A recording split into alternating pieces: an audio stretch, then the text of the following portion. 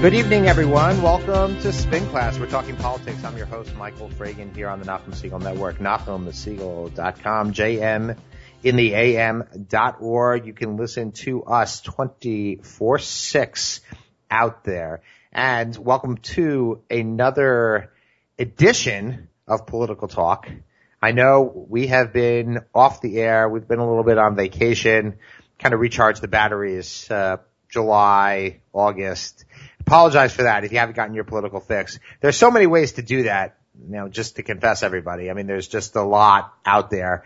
But I know that you come here for perspective, a little bit of better understanding, some of the micro issues, some of the micro races that might not get covered in the political firmament. If you go to Politico, you're not necessarily going to hear the same issues, the same talk, the same races that you're going to hear on this program. And I appreciate everybody being out there and tuning in here on another Thursday evening on the Nachum Segal Network.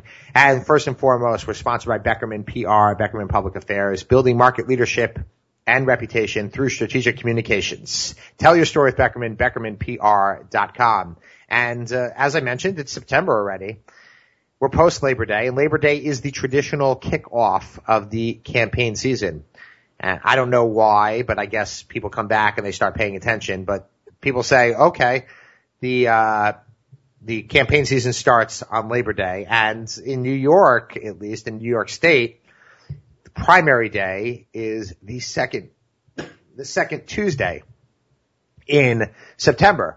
So it is kind of immediately after Labor Day, very close to the general election. A lot of states have their primaries earlier, June, July, August. And really, I think that it would be a tremendous public service to consolidate in New York those primaries, that we have them all on a single day. There's absolutely no reason whatsoever that some people should have to vote 3, 4, 5, 6, 7 times per year. If you live in certain places, you have to go out and vote almost every month. And it's a little bit nuts, if you will. Costs us money. It's time, and it's just an example of government run amok, from my humble perspective. But we're going to get into some of the New York primary preview a little bit later in the show. We're going to have Jacob Kornbluh joining us, talk about Brooklyn and some other items, as well as the expert political analysis from Ryan Karben, both frequent guests on the show, and it'd be good to have them back. First, however, I want to discuss the national scene, and we have a lot going on nationally, particularly the control of the United States Senate. And there are, right now, if you look at the Senate, from most political analysts, you will have a 45 solid Democratic seats I'm talking about for the new Congress, not the current Congress, 47 solid Republican seats, and 8 competitive races. So it's the country, if you will. The entire country is kind of hinging on some of these 8 races. And it was perceived a little while ago that there was going to be no question whatsoever that Republicans were going to capture the U.S. Senate, that was going to flip, just by virtue of the states that were up, and where a tough, unpopular Democratic president, Barack Obama, for Democratic candidates to have to run with him, as given his unpopularity in a lot of these states, and given also the makeup of red states, if you will, that were kind of looking to be turned from Democrat to Republican. And that has actually not happened. It was a kind of a question as to not whether the Republicans were going to take the U.S. Senate, but by how many seats, or what type of majority were they going to have? Was it going to be a 55-seat majority? Was it going to be 57 seats? And now I wouldn't say it's 50-50. It's probably likely that Republicans are going to win the U.S. Senate, but by no means are many of these races a slam dunk at this point. And, just to start off, you have races like Alaska, where always been for years and years solidly Republican. Alaska has given us Sarah Palin, if you don't remember. And now you have a incumbent, Mark Begich, who's the former Anchorage, Alaska mayor. He is a first-term Democrat. He won against Ted Stevens, who was a long-time Alaska institution. Ted Stevens was indicted and put on trial and then convicted of corruption, but that was ultimately overturned by the courts, who found that federal prosecutors had acted inappropriately against Senator Stevens, but that certainly cost him his seat. Amy Begich comes into office. It's kind of perceived that he's a one-term guy. He's never going to go ahead and be able to survive in red state Alaska, which typically sends Republicans to the U.S. Senate. But yet he's holding his own currently in Alaska, partly because of a fractious Republican primary. And now he has a Republican primary opponent, Tim Sullivan, and we will see, what exactly is going to happen there. Alaska being a big wild card, president obviously being being unpopular there, but it's kind of unclear as to how that might shake out. North Carolina, another one, Republicans were expected to kind of run away with it, and they were kind of expected that this was going to be a slam dunk. North Carolina being a red state, although that's kind of trended purple over time. And however, Senator Kay Hagan, also expected, who came in a good Democratic year, was expected to really not survive. The Republicans running the Speaker of the House, Tom Tillis, against her. And what has happened there is Tom Tillis is the North Carolina legislature might be one institution that's less popular than the United States Congress. And Tom Tillis has now suffered a little bit under the weight of that. Still considered a prime Republican pickup in North Carolina, but by no means a slam dunk at all. A couple states that are kind of looking like they're going to turn, which is Mark Pryor in Arkansas, which is certainly looking like it's going to be going to the Republican. Mark Pryor, the incumbent, against Congressman Tom Cotton. Most people think that is going to be Republican. Georgia looking very strongly for Republican. David Perdue, I believe of Purdue Chicken fame, relative, running against Michelle Nunn, who was a very strongly recruited Democratic candidate, the daughter of former Senator Sam Nunn. And Sam Nunn being an institution, longtime senator, well-known, moderate Democrat. She had a good pedigree to run on, but that seems to be something that's looking like more and more like a Republican. However, states that were expected, as I said, to really be prime Republican pickups, are not necessarily going to happen. Mary Landrieu, it's kind of neck and neck. She's in Louisiana. Bill Cassidy, congressman, running against her. And that was kind of said, okay, she's finished. Mary Landrieu is done. The Republicans, it's kind of iffy right now. I would say a lot of people say that Louisiana is going to go ahead and become Republican, but it's hard. It's by no means a slam dunk. And then you also have Mark Udall in Colorado running against Congressman Cory Gardner. And Cory Gardner, also a strong candidate.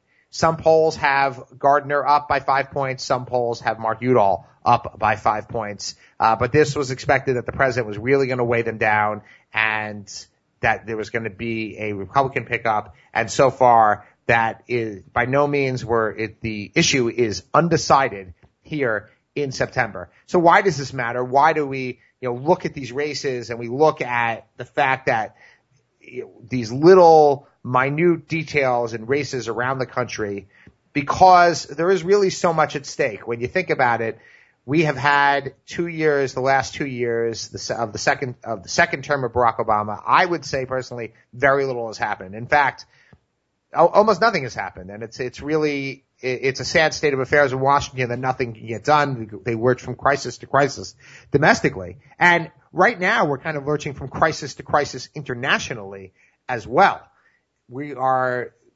The Middle East is absolutely aflame. It's just Israel. It's absolutely, I think ISIS, as Barack Obama called them a couple months ago, the JV team. Now all of a sudden he's realizing, wow, that wasn't too smart. And he's kind of thinking, well, kind of underestimated these guys again, kind of how he underestimated Bashar Assad and underestimated Nouri al-Maliki and underestimated Hamid Karzai and Vladimir Putin. The man is a king of underestimation of foreign leaders. I think that he probably didn't expect to have to spend so much time on foreign affairs. And I would say possibly the JV team is not ISIS. The JV team might be Barack Obama's foreign policy team. But I want to return to the national scene and that preview after we take a look at some of the local items. And we have Jacob Kornbluh holding on the line. Jacob from Jewish Insider, great email tip sheet every single morning to get in your inbox. Not just covering the Jewish issues, not just covering Israel issues, but all kinds of issues of interest during the day. And you should definitely take a look at it. Jacob, welcome back to Spin Class. Always a pleasure to be on the show, Michael. So, Jacob, you know, I haven't had a show for a lot of the summer. You know, took some time off, took some time away, but the world doesn't stop, and the world of politics certainly doesn't stop just because I'm on a little bit of vacation, does it? Never ever, Michael. Even though you rest, the world never rests. So, yeah, a lot has been going on, even though it wasn't so intense like some would expect. Races are less competitive locally for the reason that these are primaries, not general elections, and usually the establishment is the one that has the upper hand in these kinds of races. But I mean, if you look at politics, you can always find the light at the end of the tunnel if you're a political junkie. And of course, a week before, even less than a week before primary day, voters are making up their minds, and it will be interesting to see the outcome of next week's primary. So, Jacob, you've covered Governor Cuomo now. You covered Bill de Blasio. You cover all the politicians here in New York. Let's talk about Governor Cuomo for a second and the campaign he's running, or as Nachum told me this morning, the lack of campaign. You know, I think, look, he's running a campaign. He's just running it as governor as opposed to candidate Cuomo. And from my perspective, I think it's quite brilliant. But the question is, from reporter's perspective, from your perspective, it's got to be god awful. The guy's not engaging at all. There's nothing kind of hang your hat on, and you're left covering Rob Astorino and Zephyr Teachout instead of covering the governor engaging in the race. Yeah, it's quite disappointing for a reporter who looks for stories to cover and events to cover in such a tight schedule. However, I think that the governor, by not engaging, is engaging much more in the campaign than he would have if he would have campaigned one event every day or recognized his opponent, because the more that he disses his opponent, and in this case it's Zephyr Teachout, who I understand is outflanking him from the left, and it hurts after they had their primary on the Working Families Party, and it's frustrating that an unknown name is getting so much media coverage and a possibility of his own running mate losing the race. So from one hand, you can understand that the governor is reluctant to engage, not to empower his opponent. However, by not engaging, he empowered his opponent by getting media coverage, by getting exclusive, by getting endorsements of people who would like to sting the governor or send him a message. And in this case, it's New York City, where the voters are more liberal, versus upstate, where the voters are more moderate, but these voters are not going to come out on primary day. They would rather come out for Rob Astorino in November. So the governor is in a tough spot, and would he have engaged, people would have seen it as a weakness. On the other hand, he would have had the upper hand with the money he has and with the position he is currently holding. So, Jacob, you were at the press conference yesterday where Bill de Blasio, I think for a lot of people scratching their heads, Mayor of New York City, endorsed Kathy Hochul, the rather conservative lieutenant governor candidate of Andrew Cuomo. Were you there at the press conference? Yes. Okay, and so I understand that a number of questions were asked both of Bill de Blasio and of Kathy Hochul. Bill de Blasio kind of being the flag-waving standard bearer for the progressive wing of the Democratic Party, and kind of asked why he's endorsing the more conservative Kathy Hochul over the more liberal or the more progressive Tim Wu, who is a professor of law at Columbia. And how did Bill de Blasio react? My understanding is he decided not to answer. Well, it depends how you spin that endorsement. From Bill de Blasio's perspective, it is Tim Wu is unknown, and it's not a matter of policy. It's a matter of who would get things done. And for de Blasio, as mayor of New York City, a progressive voice in this fight. After he fought his own battles with the governor and pretty much won most of the challenges he put forward to the governor, for him to embarrass the governor would be a disservice for his prolonged relationship with the progressive movement, because Teachout is viewed as somebody that would not win, and Wu is an unknown candidate, even though he holds these progressive values. On the other hand, for those progressives that adore Bill de Blasio and are looking to vote for Wu or for Teachout in the primary, they say it's just politics. I mean, Bill de Blasio is just honoring a commitment that he gave to the governor during the Working Families Party convention, that he's going to stand at his side, and now he's just paying it back. You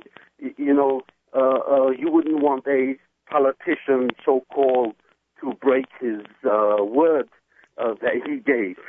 So I think it's insignificant, because those who were those on the sidelines would not decide based on Bill de Blasio's endorsement. However, de Blasio did smart by honoring a commitment and just telling his people, or those who really are progressive and disappointed in the governor's conduct over the last 4 years, saying, really, you don't have an alternative. The governor's anyway going to win. Just why anger him, and why rile up the base when, on the other hand, you have a candidate that is really unknown to everyone.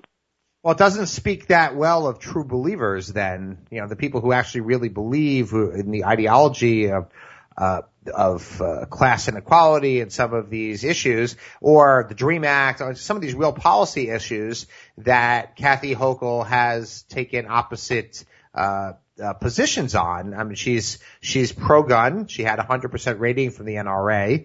I'm sure that doesn't sit well with a lot of Democratic voters out there, but yet we had, for political expediency, people rushing to her side. Obviously politics is politics. I totally understand that, and I get that. But it's surprising that somebody as ideologically driven as Mayor de Blasio would be running to do that. And I understand that you gotta be friendly with the governor in order to do that. So putting policy and pragmatism ahead of politics, I think it's good politics. I think it's good government, but I'm surprised to see it from Bill de Blasio, given his history. But another question, that, one of the interesting things that's kind of popped up, Jacob, over time is the intense concentration, not necessarily in the media, but the intense concentration of meetings that Kathy Hochul has done with the Orthodox community. She has been all over the place, meeting with the Orthodox community, whether it's in Williamsburg or in Far Rockaway or in Long Island or in Brooklyn. She has been everywhere trying to go ahead and get the Orthodox community to vote for her in the primary. Talk to us for a second about that. We have to understand that the governor, by not engaging with the community over the 4 years, will be a little awkward that the week before the primary he comes down meets the community. So that's why on Tuesday he organized a meeting with Jewish leaders that was so-called a briefing on a recent trip that he took to Israel. That was 2 weeks ago, and he created this media buzz. There was a press briefing, and the entire delegation addressed the press. It was more than just a briefing on Israel. They could have read the news, the articles. He could have sent them all the pictures and videos. There was no necessary need to organize this meeting. But yes, are you calling it a campaign event? The governor had to do it in order to show that he's not so desperate. But I think Katie Hochul's meetings with these people were basically, I am the right hand of the governor, and even though the governor would love meeting you, he's busy governing, and I'm his running mate. And the idea that they're reaching out to the Jewish vote is understandable, because for the Jewish vote, there's really no real competitive race in this primary. I mean, in Borough Park, there's no primary. In Williamsburg, there's no primary. Crown Heights, they have a primary for a Senate race. I mean, it's competitive, but it's not something that is in the news all day, and so on. So there's really no reason. You forgot about the Ben Axelrod race. What? You forgot about the Ben Axelrod race and Steve Simberwitz. Yes. Okay. What I'm saying is that there's really not much going on primary day that should really drive out the Jewish vote. And the only way how Governor Cuomo can bank on the Orthodox Jewish vote is by sending down his candidate versus the unknown Teachart Wu ticket that is really unknown to the Jewish community. I think Teachart hasn't expressed any stance on any issue as it pertains to the Jewish community. And of course, when it comes to Israel, she refused to take a stand. The other day, she finally recognized Israel because she found out that Israel was founded at the UN, and the UN is in New York, so New York has a special relationship with Israel. But otherwise, there's no reason for an Orthodox Jewish voter or a Jewish voter that is not so into these progressive values to go out to vote for Teachart and Wu, and that's what the governor is taking advantage of, understanding there's a black vote, and if he mobilizes these people, for instance, the Sutton community, it's an unprecedented move. They usually don't unite on issues. They usually take opposite sides, and now they came out in a ringing endorsement of the governor and his running mate, Hochul, and they bank on this black vote to at least give them the advantage if the race turns out to be competitive. Very interesting. Tell us a little bit about the primary. Alluded to it earlier about the primary in South Brooklyn, a rematch. Steve Simberwitz against Ben Axelrod. I think it's more of mobilizing your base. Steve Simberwitz is a strong assemblyman. He has his ties with the community, although when it comes to issues, he's largely unknown to the district. He has his own vulnerabilities. And on the other hand, you have Ben Axelrod, an Orthodox Jew from Russian descent. So you have two strong constituents that could be helpful on primary day, since the base is going to be the ones driving the vote on election day, and that's what Ben Axelrod is banking on. The message, of course, is that he shares the values of the Orthodox Jewish community. I'm one of your own, and he wants to just give voice to those in government who want to see one of their own. And it hasn't been so, it wasn't reported in the news, and they had one debate, I think, in the Manhattan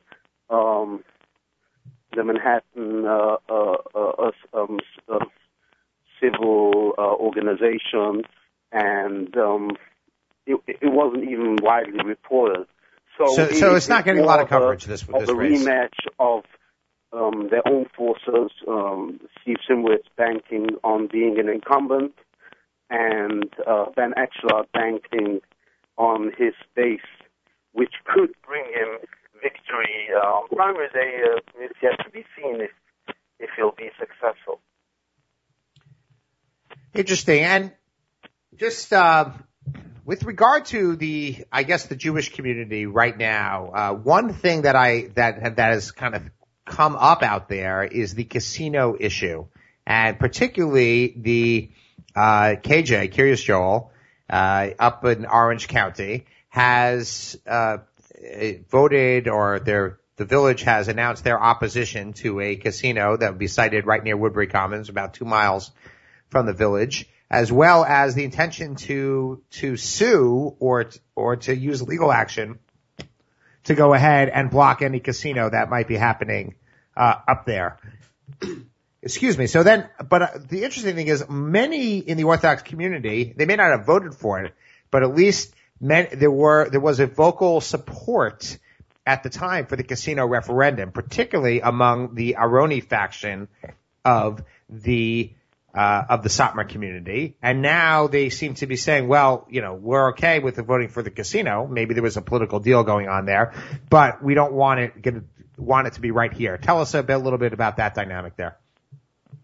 Well, here you go back. It's all politics, and these commitments to accept it or to refuse it is also based on politics. And of course, we understand that there was some agreement that they supported it at the time, and now that they see that support for the casinos has dropped. I mean, they haven't had so much success in the Catskills for several reasons, and by more people taking sides on the casino, saying yes, we don't want it in the Catskills, but how about closer to the city? That shouldn't be a problem.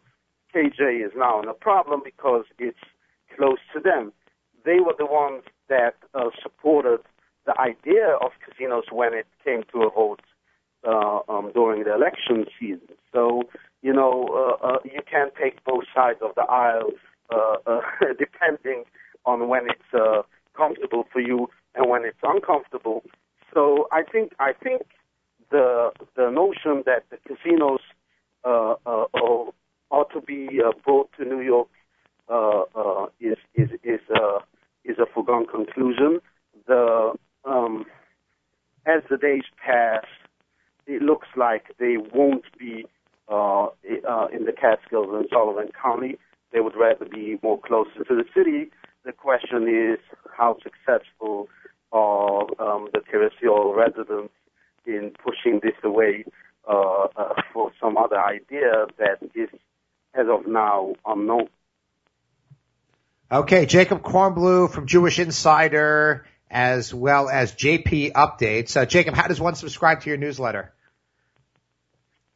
You just go to the website. It's JewishInsider.com, or you want to follow my daily activity all day long. That's on jpupdates.com, and if you're on Twitter, it's at Jacob Kornbluh. Fantastic. Jacob Kornbluh, thanks for joining us here once again on Spin Class. We'll have you again as we get through the political season. Always a pleasure, Michael. Fantastic. This is Spin Class, sponsored by Beckerman, BeckermanPR.com, and we have joining us great political commentator here in New York, former Assemblyman Ryan Karben. Ryan, thanks for joining us here. How's your summer been? Summer is great, Michael, and I'm among those who insist that summer does not end until the equinox. So the summer is still going on, and it's still wonderful. Exactly, as I know, and in the bucolic setting of Rockland County, I'm sure that it extends even longer. So let's just jump right into it. September 9th, primary day coming up. It's Tuesday. I know people they wake up, Labor Day happens, and then all of a sudden, oh wow, maybe I got to vote, and that's probably why turnout is so low. There seems to be a lot at stake in a sense, because although there's not this sense that things are all that competitive. And what I refer to is the statewide races. There's only a primary on the Democratic side as for the statewide races, and that's only for governor and lieutenant governor. And I know we keep talking about lieutenant governor, which is essentially a powerless office here in New York State, and it kind of only matters because of some arcane political minutia of running as a ticket. Can I disagree with you, Michael?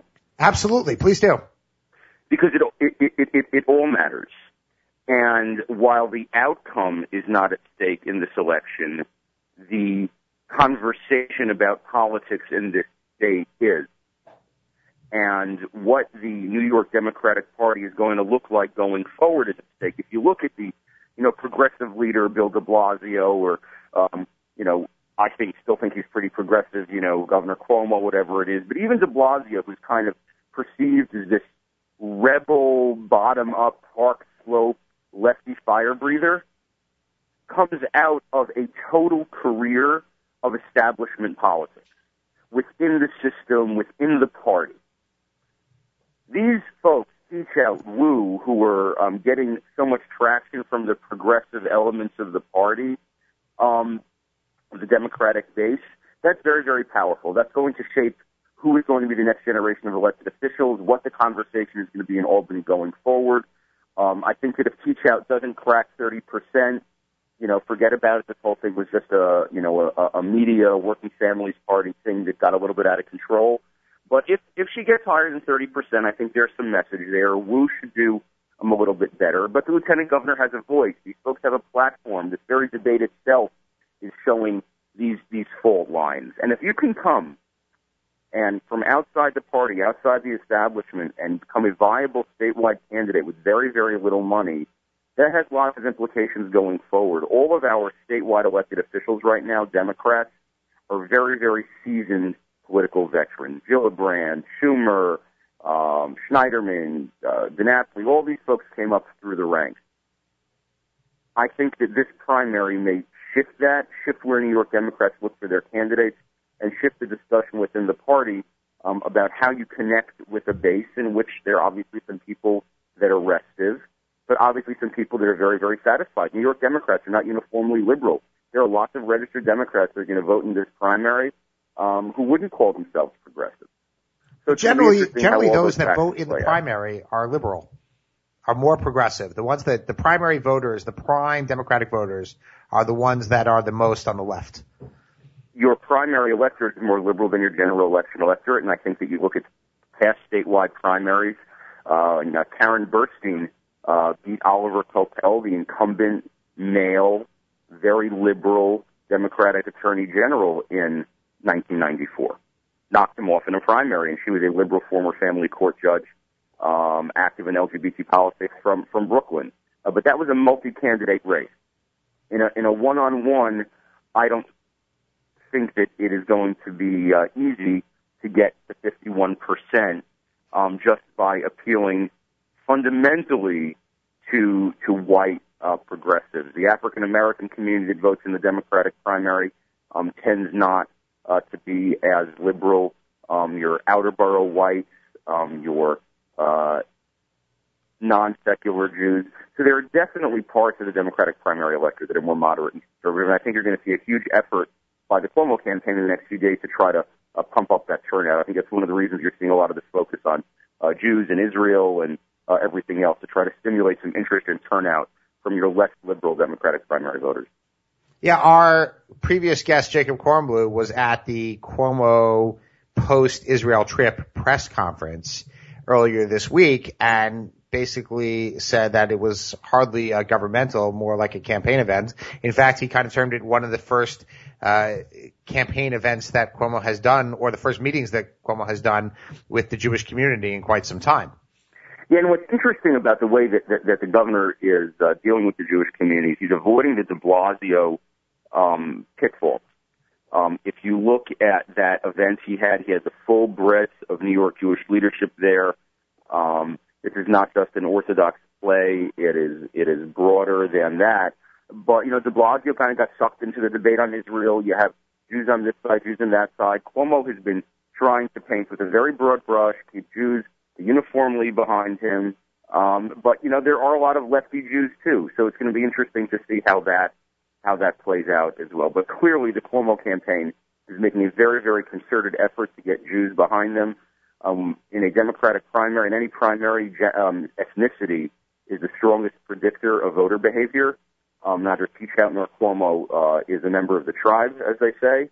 So this is a constituency which would be a little bit more up for grabs. It has a long relationship with the Cuomo family, and I think it's very, very smart politics for Governor Cuomo to try to drive up his numbers among Jewish voters. But Cuomo does have a Jewish brother-in-law, if you just keep that in mind. So, there is a connection there. But you anticipated the question I actually wanted to ask about the pitfalls. How did Cuomo, with this Israel trip, which I think was a stroke of political genius, and I think it was excellent, and I think it was positive and valuable for Israel and for the Jewish community.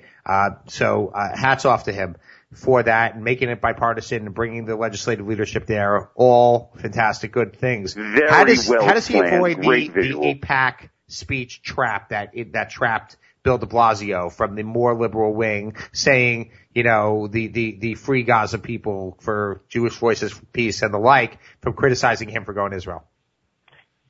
Remember, though, this is the same New York.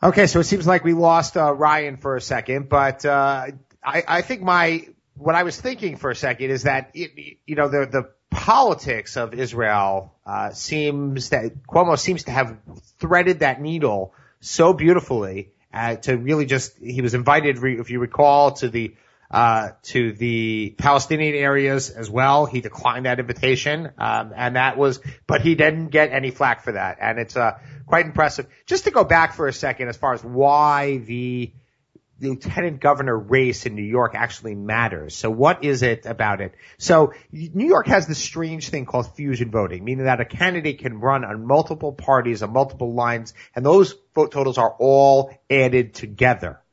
So for a total vote. So you can run on the Republican, conservative, independents, or the Democratic working families, other ballot lines as you go along. However, you have to run as a ticket. And if you don't run as a ticket, meaning that if your lieutenant governor candidate is defeated and you run with somebody else, meaning that it becomes Cuomo and Tim Wu, who is the other Democratic candidate, you lose that fusion voting. So therefore, the vote totals that might come on those minor party lines are no longer going to be counted in the total. And Andrew Cuomo is not just looking for a victory here. He is looking to propel himself into the top tier of non-Hillary Clinton Democratic candidates for the presidency, whether it's in 2016 or in 2020. He wants to prove that he can win by a huge margin. And I think that is the big issue for him, why so much energy needs to go into this minutia of going ahead and getting his lieutenant governor candidate elected. He also tried quite valiantly, but unsuccessfully, to get his opponents thrown off the ballot in true New York fashion, or I should say New York, Chicago fashion, where that seems to be in vogue. And it seems that we have Ryan Karben back. Ryan, welcome back. Thank you. Now, I was listening to what you're saying about what Cuomo's political needs are here. This is going to define the second term of his governorship and whether he really does need to shift strategies. If Democratic primary voters back the governor, I'd say 2-1.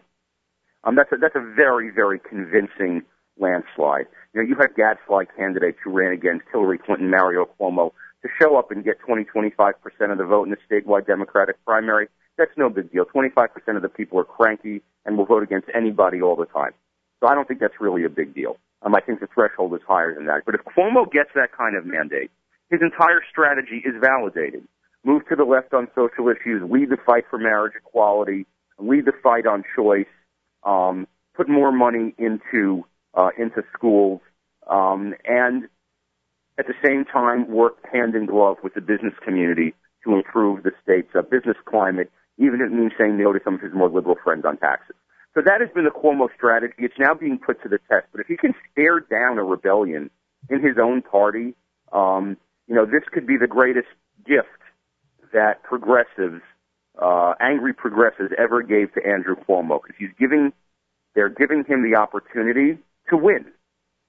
They're giving him the opportunity to declare his dominion over the Democratic Party's agenda in this state. So if there's a strong win for the governor, all these threats and all this stuff from the leftier groups, the governor will pay that no heed, and the legislature will be empowered not to pay it much heed in the coming legislative session. If you have a situation where Teachout gets 40% of the vote, then you are looking at a very different political map in the state, very, very different alliances. So let's talk for a second. You mentioned Oliver Capel, right? A longtime Politico assemblyman, city councilman, former attorney general, who and one of the most obnoxious people in New York State politics.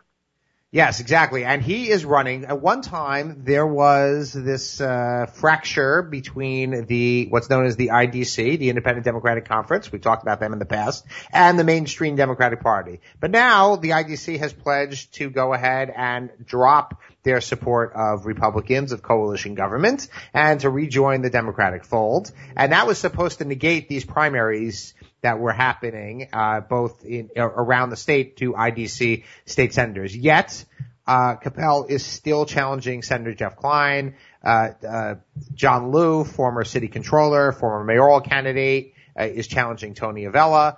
And what happened to that deal that was supposed to have happened?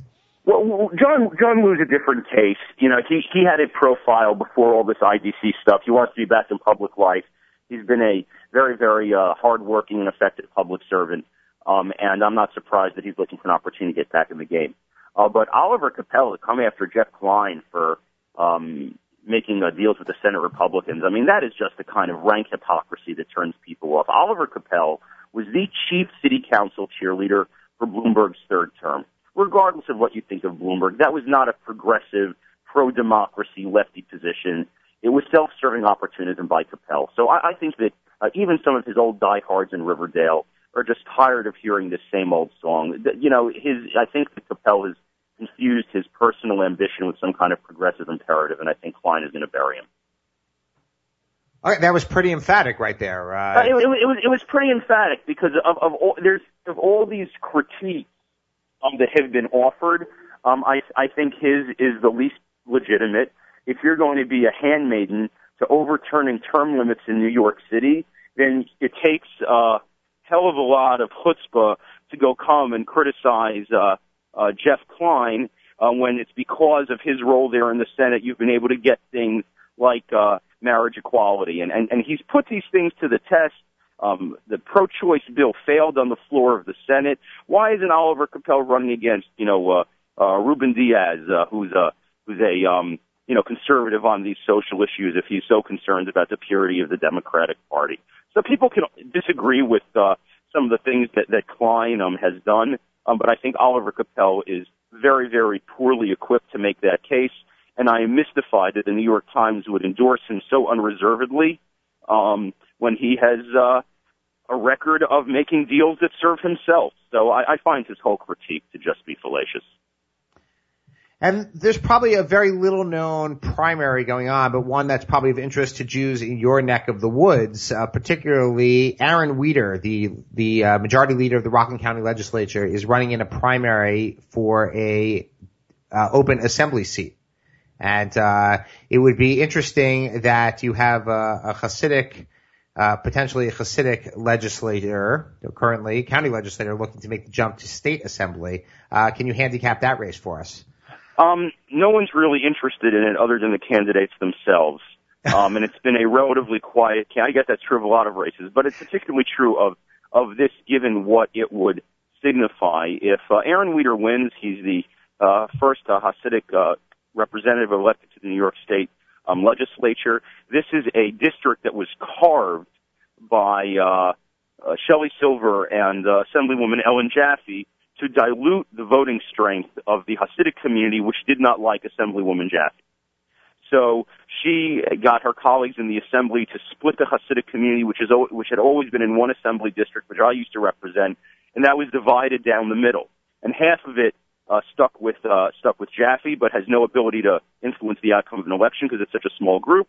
and the rest of it was moved into this new district, which is a barbell district which connects the Hasidic enclaves of Rockland, runs through some parts of Orange County, and ends up there in Curious Draw, the Hasidic enclaves there. Ultimately, this district will elect a Hasidic assembly member. Whether that happens this year remains to be seen, and the candidates are going to have to hustle out their vote. You don't have a unifying theme that connects that district, so it's going to be a question of which candidate mobilizes their base. When Weider ran this race before, most of the Hasidic leadership was against him. You haven't heard that kind of rhetoric directed against him now. It's going to be interesting to see whether the Hasidic community will assert itself politically and send one of its own to Albany at a time when issues like the debate over the new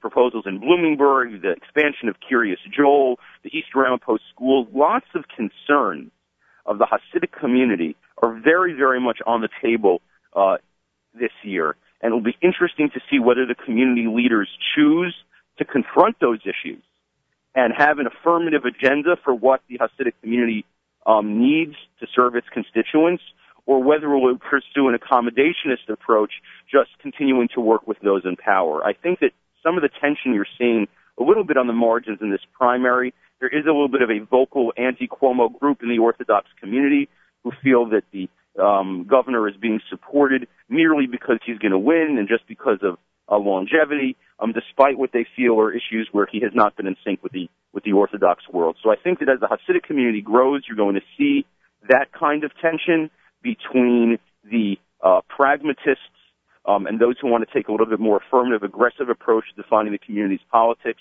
That's beginning to play out a little bit this year, but I think that debate is going to move into fuller bloom over the course of the next two election cycles as that community expands up and down the Hudson Valley.